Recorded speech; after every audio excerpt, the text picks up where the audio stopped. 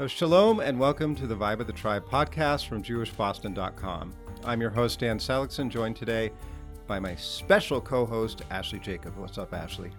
Not much, Dan, except I am very hungry, had a very mediocre breakfast, craving something hearty and delicious. So we're keeping you hangry to prepare you for this conversation. Yes. So today, which is March 5th for those of us in the podcasting world, marks a very exciting day in Greater Boston's food scene. We don't have Israeli restaurants opening very often, and Israeli fine dining, this is possibly a first. And we're joined today by two people who are behind this milestone, Chef Avi Shem Tov and Chef Kyle Crusius.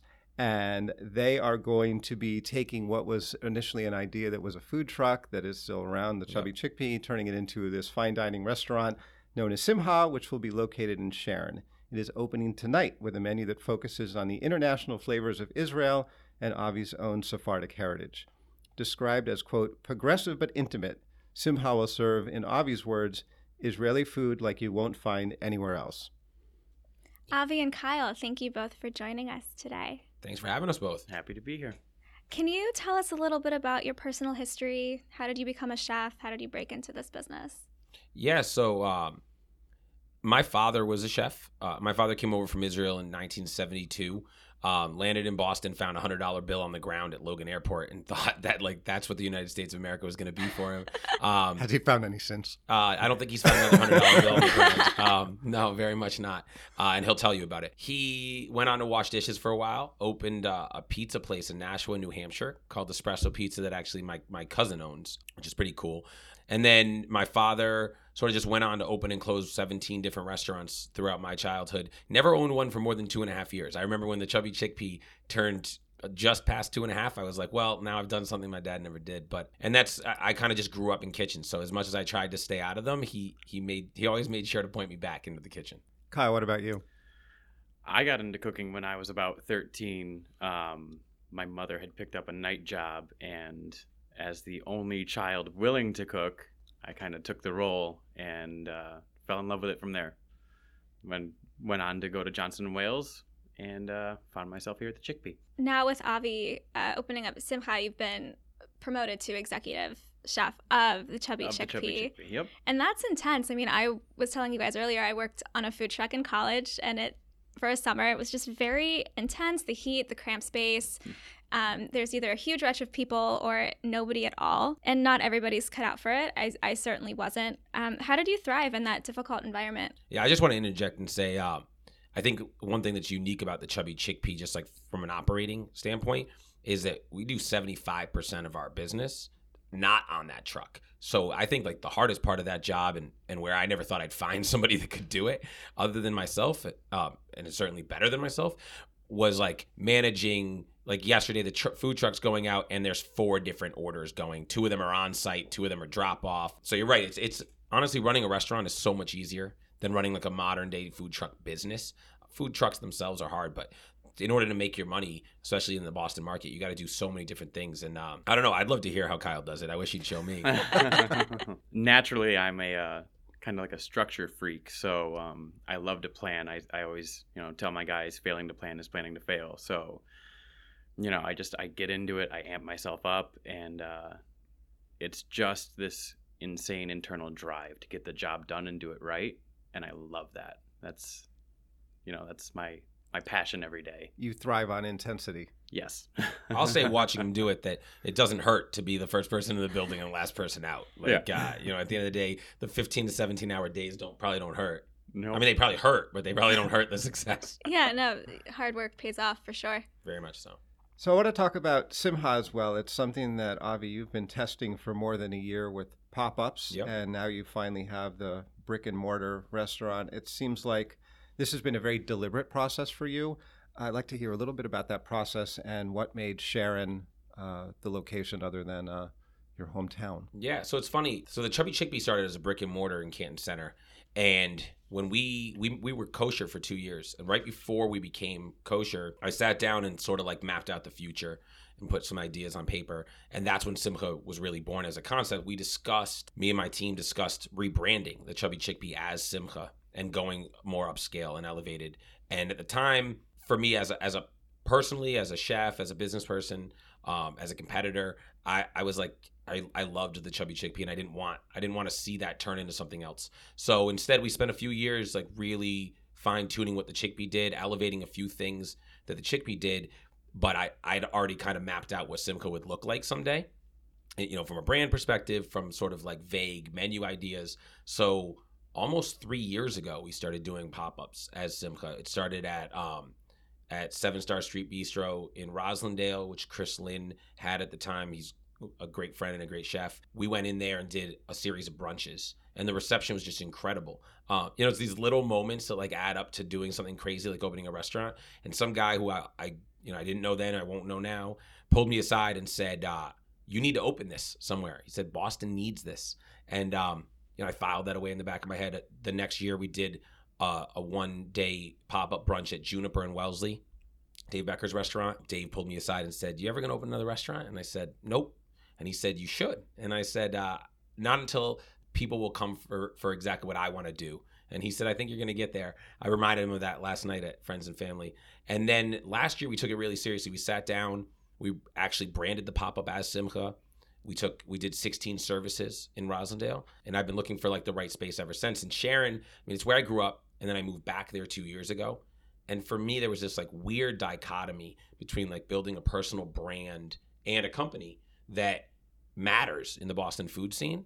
And then like walking around my hometown and being like, man, there's nothing. Like people tell me all the time, like, oh, we wish your truck would come around here. We wish you would do something around here. And I was like, I don't know, maybe I should do something around here. So the space became available and we did it.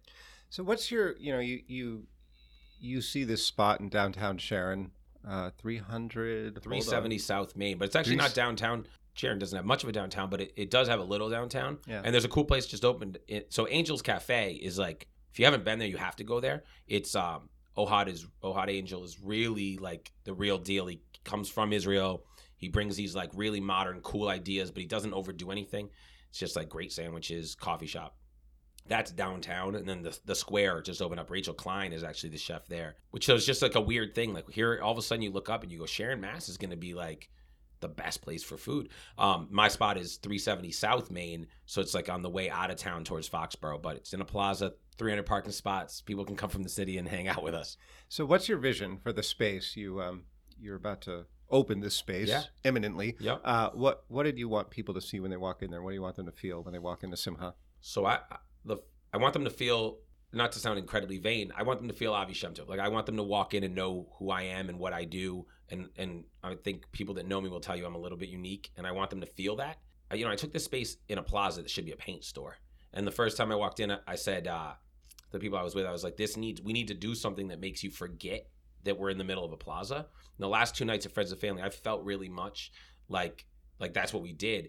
And so I'm a big Richard Branson fan, and probably because I like to drink some beers, and Richard Branson believes that drinking beers with your team makes you better. So I had my team in there when it was just like a vacant space with like linoleum floors, and we're drinking beers, and Kyle's got a million other things on his mind. And I said, I was describing like this Jerusalem stone wall I wanted to build.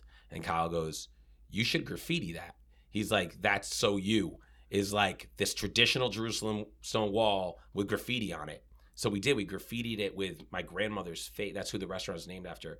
Like the name of the restaurant and my grandmother's face, like watching over the restaurant. And I think when you walk in there, I think you'll feel what I'm about. Like there's clean lines and it's organized and it makes sense. But there's also like an unwillingness to bend. There's and some really unique features. And I like to think that that's who I am as a person and as a chef. And there's good beer. There's going to be great beer. Yep. So Modern Draft, who's like, if you're not using Modern Draft, you're doing it wrong. They just texted me right as I came in here to confirm like that they're going to install my system tonight. We'll be ready. But there's going to be great beer. Last night, so the last 2 nights, Adam Romanow, who owns Castle Island, was in there drinking Castle Island. And then last night, Matt Steinberg owns Exhibit A, was in there drinking Exhibit A. And I'm like, I like people that put passion and energy into what they do. So there's got to be great beer, but there has to be great beer from people that love to do it. Harpoon's an amazing beer. Sam Adams is an amazing beer. Sierra Nevada Torpedo is like one of the best beers I ever drink. But like Sierra Nevada, they're way too big for me. Like, listen, 20 years ago, I would have been hanging out with the owner of Sierra Nevada, and we'd be kicking ideas around. I hope someday to be big enough that people go, Avi Shem Tov is boring and he's out playing golf. But at the moment, it's like there's this real energy looking around your room, and like instead of being friends with successful people, it's fun to watch your friends become successful people. And like that's one of the things I'm really about. Wow. Yeah, and what you were saying earlier about the straight lines in the restaurant, but also, you know, the Jerusalem wall and having that personal twist and personal connection. I mean, that's really what fine dining is all about. Sure. You know, like elevating dishes and putting your own spin on them, making them very unique and real and honest and passionate for you. And as somebody who does come from Sephardic heritage, like I am half Egyptian, yeah, very, very big on falafel. And I am also kind of a foodie. Like I love going out. I love eating. You guys eat different falafel though. Yeah, we do. All fava beans, right? Yes. Yeah, thank you. No, yeah, absolutely. fava beans are best. I like fava beans. I'm a at the chickpea we make falafel from only chickpeas. We go as far away from that as possible, but like we're not even making hummus from chickpeas at Simcha. We're playing with different stuff, yeah. Yeah, and that's your dedication to local cuisine for sure, which we'll talk about in a bit. But for those of you who aren't familiar, listeners on the podcast, Avi, can you share a little bit about Sephardic cuisine, how that differs from what people usually associate with Jewish food? Because Simcha will be the first Sephardic fine dining restaurant in New England. Sure. So I guess like for me, so first of all, you know, from a historical standpoint, from a culinary standpoint, I'm biased, I'm Sephardic, but I think like Sephardic Jews kind of have it right, where everyone, it's not so in trend anymore, but like 5 years ago, everyone wanted to use the word fusion for everything. And like as Sephardic Jews, we've been fusing things forever. That's what we do. You know, so you mentioned like you're Egyptian, you'll find like very similar cuisines from Egyptians that you're going to find from Turkish Jews, like my family was, but with vastly different ingredients, which changes everything. Slightly different season blends. It's funny walking into like a Whole Foods or a Trader Joe's and seeing like Raz Al Hanu, which is like literally the head of the shop. It's house. It should be called house blend, and it's funny to see that like mass marketed, right? Because it's like there is no universal house blend. So for myself, when I look at Sephardic cuisine, there's a lot of there's obviously like warming spices, and there's paprika, and there's turmeric, and there's a lot of Northern Africa in it. But there's also sort of just a philosophy of like I don't want to change something in order to be like what you already done. And I would say more than anything, as much as we definitely stick to certain spice blends and stuff like that, because that's just kind of how I grew up cooking. I cook more. When people ask me like, why is that Israeli? When I do something that's like not very seemingly Israeli, I always say because I made it. And that's like something my dad would always say. My dad, when someone says this hummus is almost as good as I had in Israel, my father would go, what's the difference if I make it there or I make it here? And people will say it's like the exhaust from a bus in Tel Aviv. Yeah, it's the water. Sure. Right? Like a New York bagel. Yeah, listen, there's a great old Jewish joke that goes like, you know, 2 guys on a desert island, blah, blah, blah. They find them. There's 3 temples built. Why are there 3 temples? They're like, this is the one I built, that I go to. This is the one he goes to. And this is the one neither one of us will ever go to. Now we say if those were Israelis, it would be like there's like 14 and no one goes to any of them. They built them just because they were like, I built it and then I decided there's a better way. And I did the next one and then I did the next one. And, I would say that like, even though I grew up here and my mom is American, I'm very much to my core an Israeli, and especially in personality traits like that. Like, I'm like, I don't want to, whenever someone in my kitchen tells me when I come up with this idea and they'll go, well, that works really well because this blends well with that. I go, then just scrap it. And they're like, why? I'm like, well, because if those 2 things go really well together and that's in some book somewhere, then I don't want to do it. Like, we're here to innovate and create and push forward. There are great places making great food.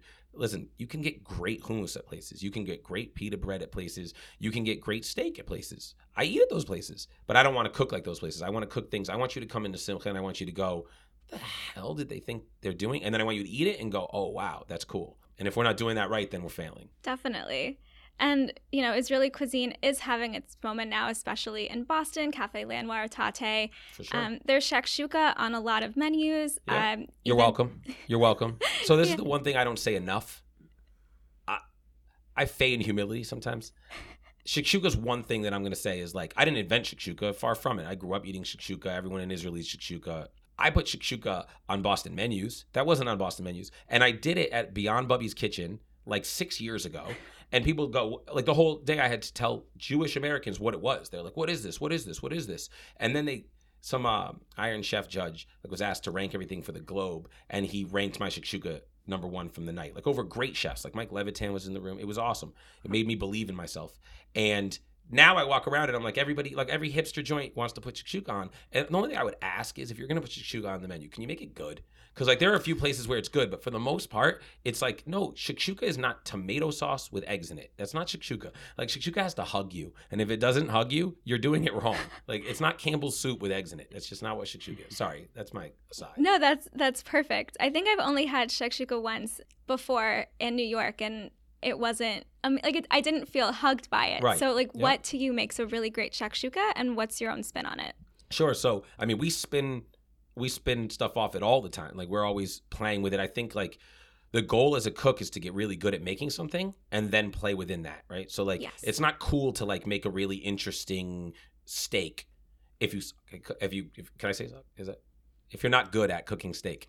But the truth is like, so we spin a lot off it. But what makes my shakshuka great? Honestly, my dad. Here's something that I would say about my dad, Yonah Shem Tov, is that he can't tell you why. Like he didn't go to culinary school. He's not a scientist, but he understands like how food breaks down. And since I was 4 years old, he just like taught me to watch flavor. So what makes my shakshuka great?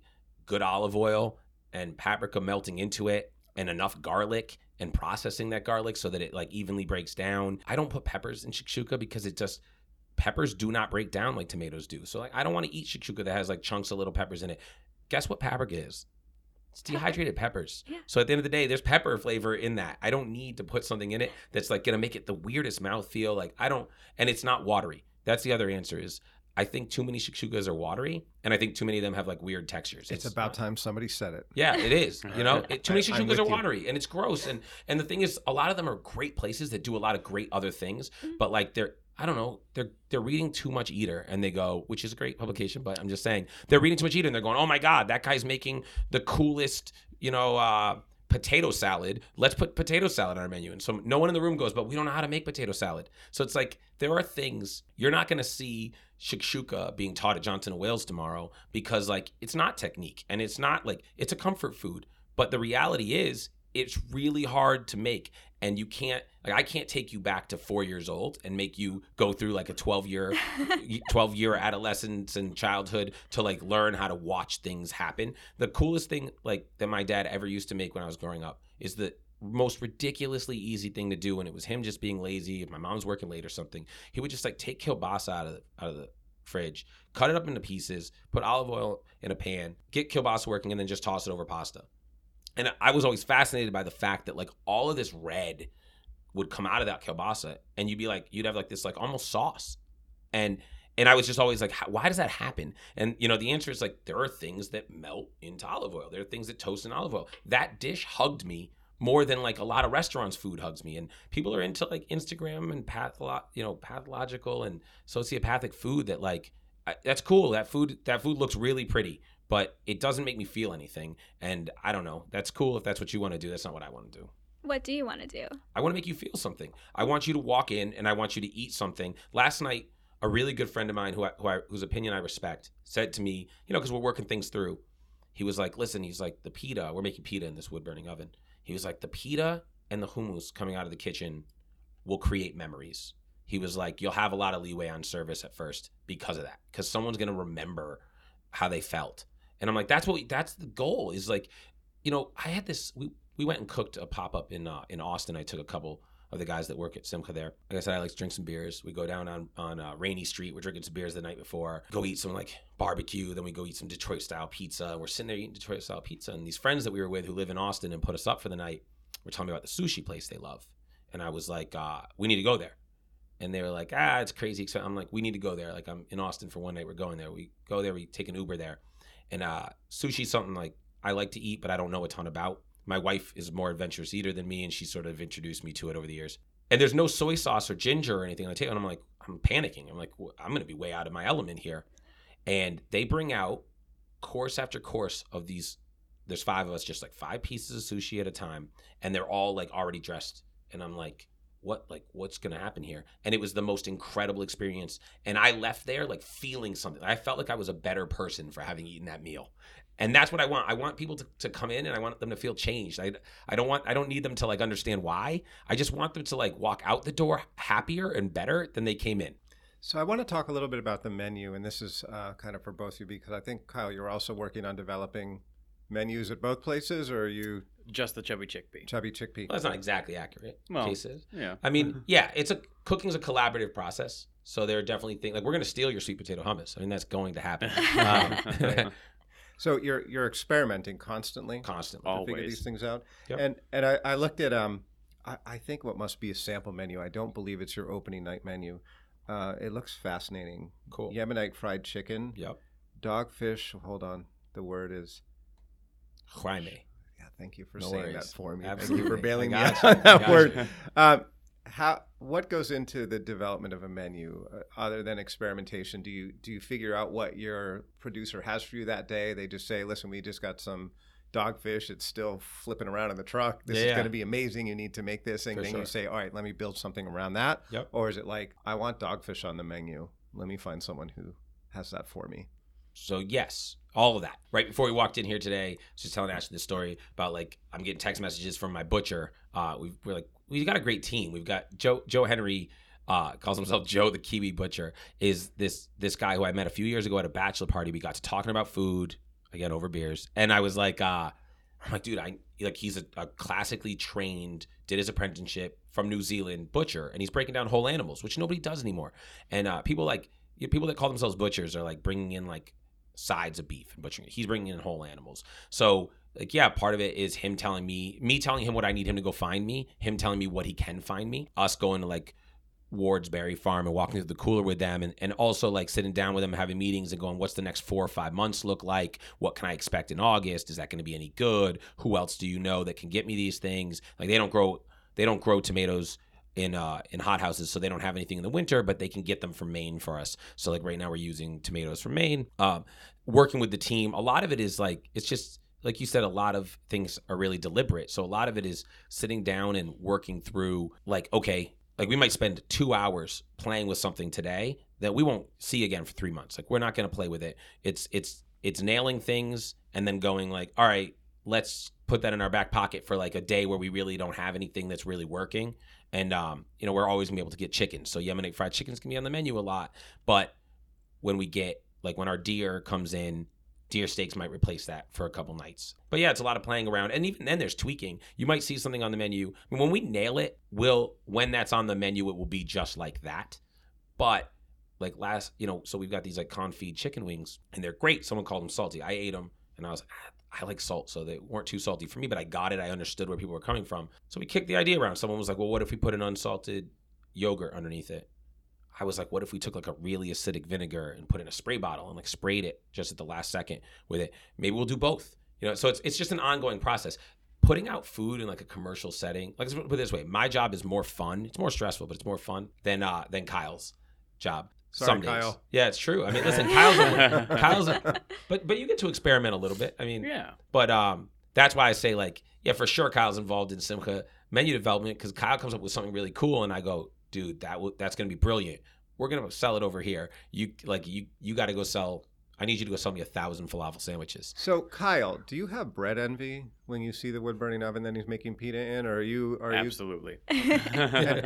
All right, so this is going to be an issue. This is going to be an intra-company. Well, it's funny you say bread that because he had pita rivalry. come out of my oven, and he said, "Wow, this is so much better than that other pita." And I said, "I'll tell you what, I'm going to get us to a point within a month where we can feed the truck this bread." Yes. That's my what goal. that's what I was going to get at, Yeah. because the Chubby Chickpea truck is often about 50 yards from where we're sitting right now, Yep. and I would love to try this bread.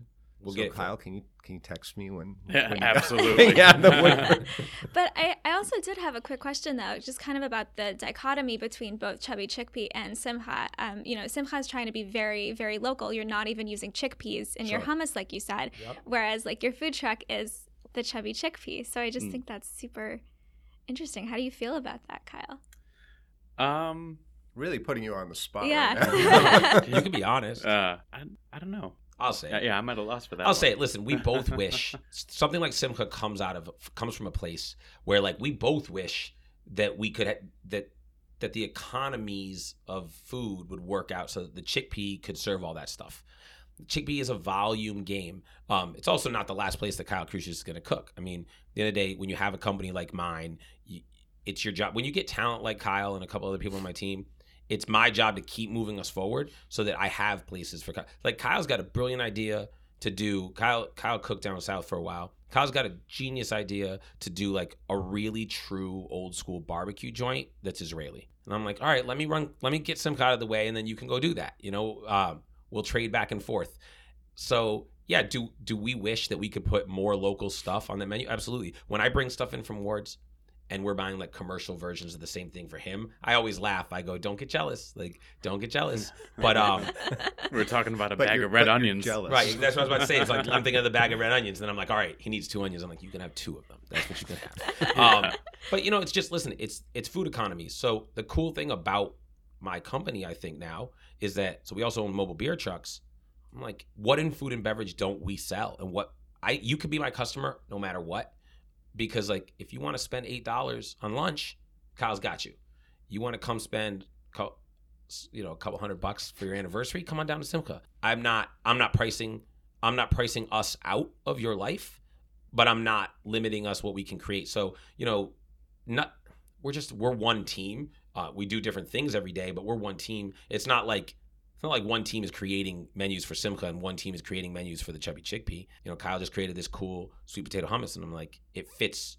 I mean, we'll roll it on the chickpea, but it fits Simcha. It's like, what's more New England meets Israel than this?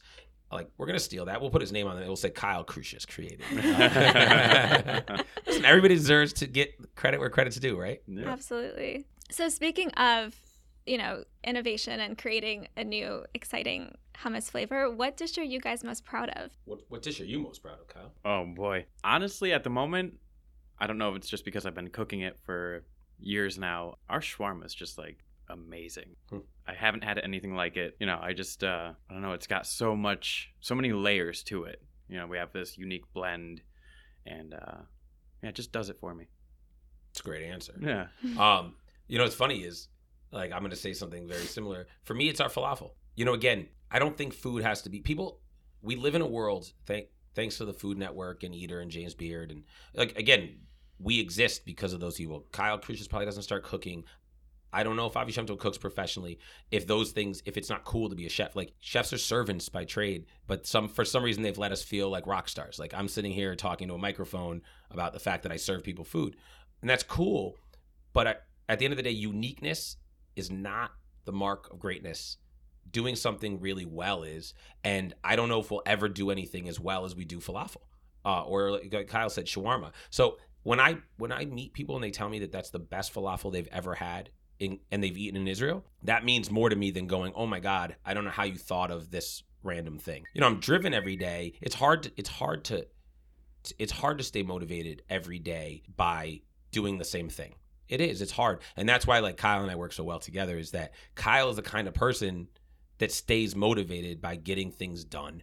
And for me, my attention wanders. So like, I'm like, I get bored, but just like washing dishes is mindful, because at the end of the day, the difference between being a great dishwasher and a not great dishwasher is how much you care and how much attention you're paying. Same thing's true about being great at making falafel. It's fun and interesting to create new stuff, but when it reads really well on the menu and it looks really pretty on Instagram and then it doesn't taste awesome, who's really willing to like get a shovel and get in the dirt and make that great? I taste our falafel every single day, as Kyle does, and some days I go, that's the best thing I've ever eaten. And then some days I go, like, guys, more coriander seeds, guys, you're missing salt. Hey, that oil needs to get changed. Those are the little things that separate that. And at the end of the day, if somebody's paying $1 for something, they deserve to have the best of it. So if the Chubby Chickpea food truck's not serving the best falafel, then we have to fix that. No different than if you come into Simcha and it's not the best experience, we have to fix it. So I'm glad you said shawarma. It made me, like, I almost cried. It makes me feel good. And Avi, your dad owned restaurants and you're a parent now. Yes, ma'am. What's your kids' relationship with food? My daughter eats everything in sight, and my son cooks. My son's gonna be a better cook than I am because he started younger, and I think, I'm not saying I'm a better teacher than my dad was, but I'm a more communicative teacher. But my son, like, goes into the kitchen and he makes sauces, And I mean, they're brutal. I mean, they're not really sauces. But my wife, like, my wife's all like, do we really want him doing this? Do we really want him doing? And I said, yeah. I said, listen, he's gonna learn. Like, some people, like my son, he's smart. He's really smart. So he's gonna be. He has to. I could tell him the stove's hot, but till he touches it, he's not gonna know it. So hey, if you can handle it, you can handle it. And it's cool watching him. Like, he gets concepts. He doesn't. He can't make a good sauce, but it's cool watching him understand that you put things into this, that you start from this liquid and you put things in, and it's cool. And they're adventurous. I mean, I'm not saying they eat dinner every night. It's a chore to get them to sit down, but they get, like, they're willing to try anything. My wife's an adventurous eater, so it's funny. Like, I'll bring duck hearts home, and like my 2 toddlers, like, I call them toddlers. One's 4 and the other 6, but they like argue over who gets the last duck heart, and that that makes me so happy. Oh my God, my kids will eat a combination of starch, cheese, and tomato sauce with every single meal. Every meal. Oh, don't misunderstand me. My kids will too. They're adventurous, but like, they don't get bored by that stuff. Listen, offer them Kraft macaroni and cheese, and they don't want duck hearts. But it's cool that they'll eat the duck hearts. What's more interesting to me and more motivating for me is their relationship to, like, the restaurant business. So I grew up, like, in basements of restaurants. Like, that's where I would go after school. Is me and my sister would, like, sit and watch TV in the basement. And it's a big reason why I opened a restaurant in my hometown, is like, I love that my kids get what the Chubby Chickpea is, that they understand what Tapped is. They get, say, like, my son thinks that the office is our office, and he like legitimately tells people that he works at the restaurant. And that makes me happy. It just makes me happy. What's really cool is watching kids sort of, like, unfiltered give feedback on, like, a restaurant. Yes. So, like, my son said to me, he was like, I'm going to come there and eat. And I said, how are you going to eat? I said, you can't be a customer. I said, you don't have any money. And he said, wait, what do you mean? And I tried to explain to him, and he said, so if somebody doesn't have money, you're not going to feed them? And then he came up with, like, the coolest idea. He goes, I got an idea. What if someone doesn't have money and we feed them anyway? And then people that can pay for it, they pay for it. And I was like, wow, Adley, like, I think we agree politically. So let's move into our speed round, as we're beginning to run out of time here. Sure. I'm going to ask you guys some rapid fire questions for both of you. Cool. This one's easy. If you weren't a chef or a restaurateur, what would you be doing? Oh, what would I be doing? I would probably be a marine biologist.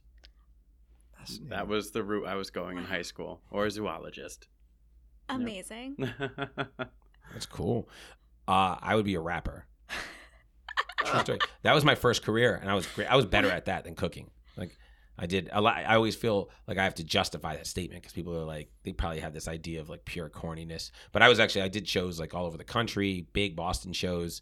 I liked when people go, when did you stop rapping? I'm like, well, I didn't. I think of myself that way still, but I don't do it just because I work 90 hours a week making food. But well, in the mornings at the Chickpea, where you just walk in the door spitting lines. I've always got puts everyone in a great mood. I've always, like, got some great idea in the morning. I did not expect either of those answers. No, neither did I. This is why we do the speed round. Cool.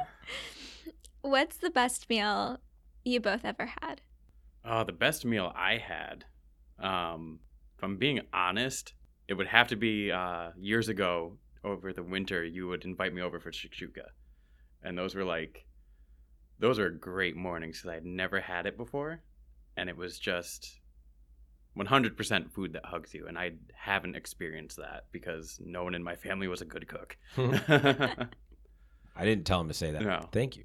I've had a lot of great meals. I guess, like, I'll probably go the same route, just to say that the best meals, I can't think of one meal. Actually, that's not true. The best meal I've ever had, I mean, I say this all the time, is when we went to Boston Chops.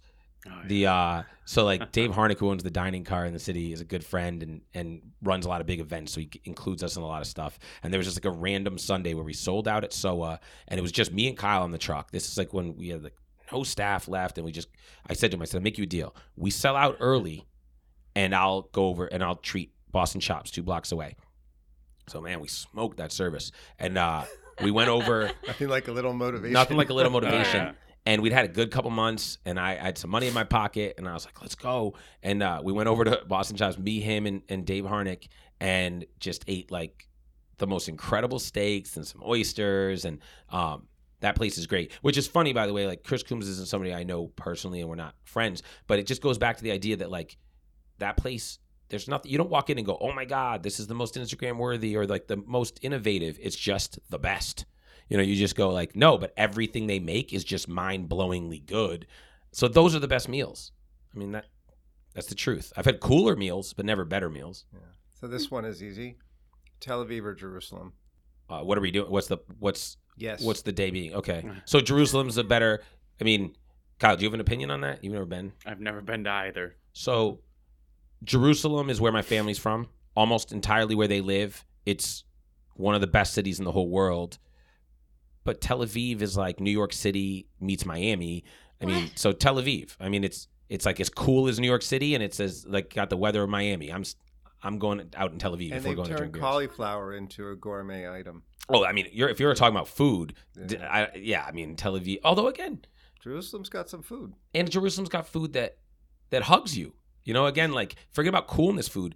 What's better than eating like falafel at like a little cart?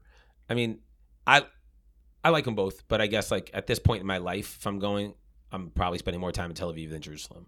But You've obviously did you say that cauliflower isn't a gourmet food?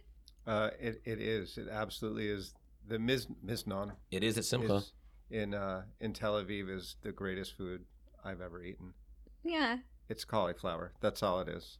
cauliflower is amazing. Dope. It's I love just cauliflower. incredible. I don't Yeah. know. It's like in Israel, it's tiny. It's not this big brain-sized, Yep. thing that's been genetically engineered a million ways. It's a tiny little cauliflower that goes into a wood oven or whatever else. It's seasoned in this way, and then it's put inside of a sandwich with this incredible sauce, and it's the best thing I've ever eaten. I can't even. So We it's tried funny. to replicate this so many times at home. It's funny that you mentioned the size of the cauli because so when we did the Simcha run at Razi, Jeff Gable, who does Kitchen Kibbutz, he like helped me kind of create some ideas. He was very involved in that. He's a great guy.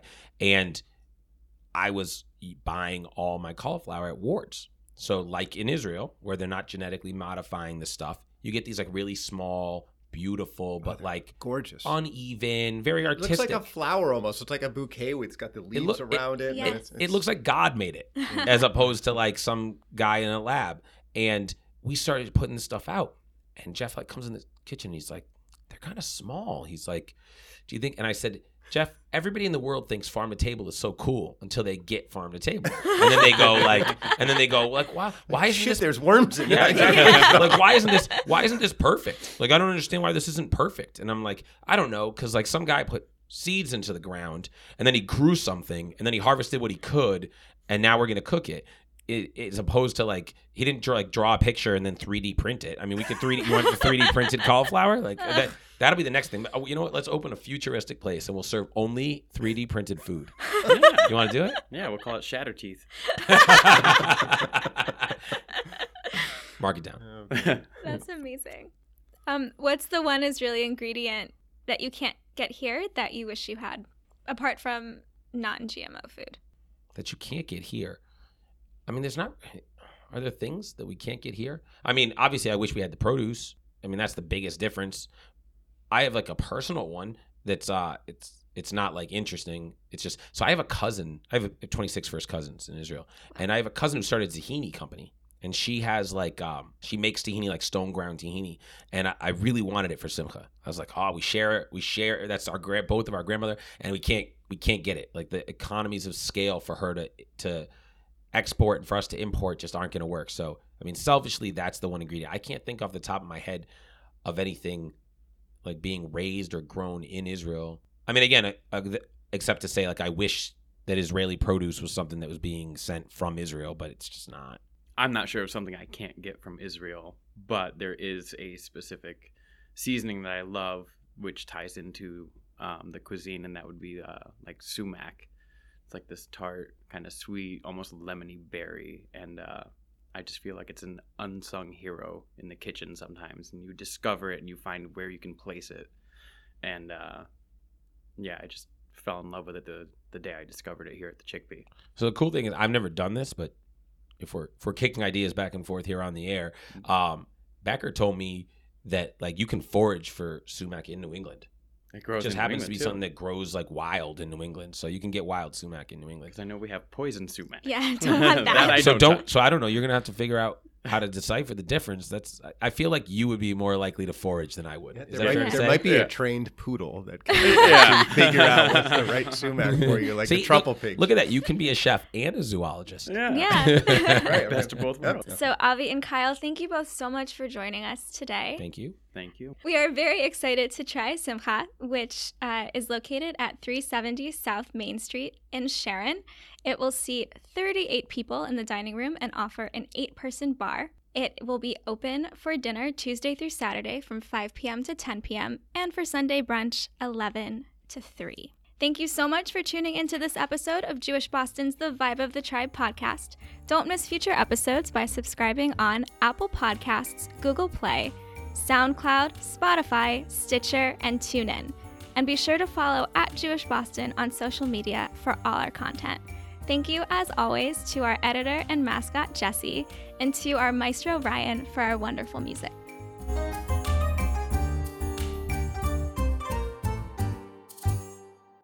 We are very excited to try Simcha, which is located at 370 South Main Street in Sharon. It is... Sorry, Jesse, hold on. Sorry, Jesse, we got to go to a different piece of paper. Yes. We weren't quite ready. Hold All right. on. Did you find it? Yes, I did. Okay. We're We're falling apart at the end. yeah, It's okay. What- I think we're- it's cool. I don't even think you should edit this out personally. we're rallying. Jesse, I think you should leave this in. Please don't.